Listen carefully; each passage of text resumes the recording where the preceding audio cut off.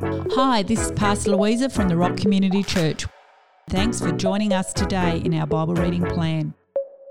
Our hope and prayer is that you discover more of who Jesus is.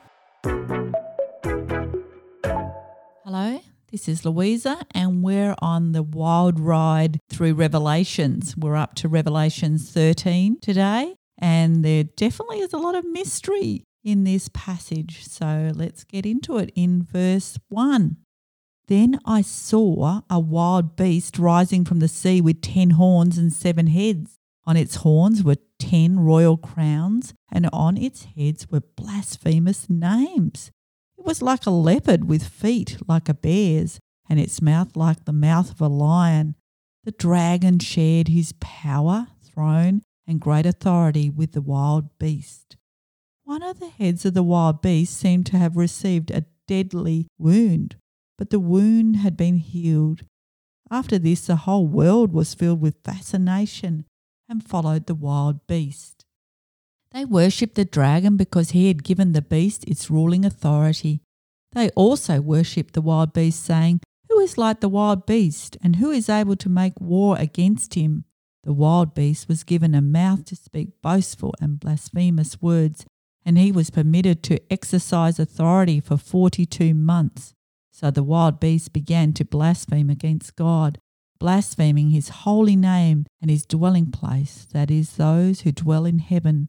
The beast was given the authority to wage war against the holy believers, and he was given authority over every tribe, people, language, and nation.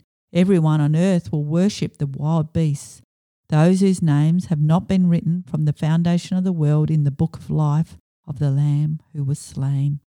If anyone has been given ears to hear, he'd better listen. For the one who leads others into captivity he goes.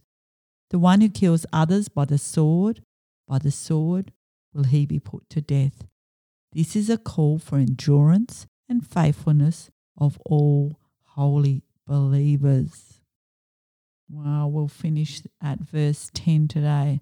What a crazy lot of images, wild beasts and blasphemous heads and deadly wounds and bears and lions. Oh, crazy. So what's standing out to you? This is just this interesting little line in verse 9. It says, if anybody has been given ears to hear, he'd better listen. I know for me, sometimes I'm listening, I'm hearing, but I'm not really hearing. And maybe it's a little bit out of order, out of the passage, but I'm just wondering in life how I often am going along. I've been given ears, and yes, I can acknowledge there's sounds and I hear people's voices, but am I really listening? Am I listening to the people and the voices in my life? And am I listening to the voice of God in my life? I must admit, at times I'm very distracted and I'm more preoccupied with my own thoughts and what's going on between my own ears instead of using my ears to hear and to really listen to those around me and to God. Maybe we'll just end there asking God to help us use our ears to really listen. Father God, thank you for the gift of ears. We've been given 2 ears and 1 mouth.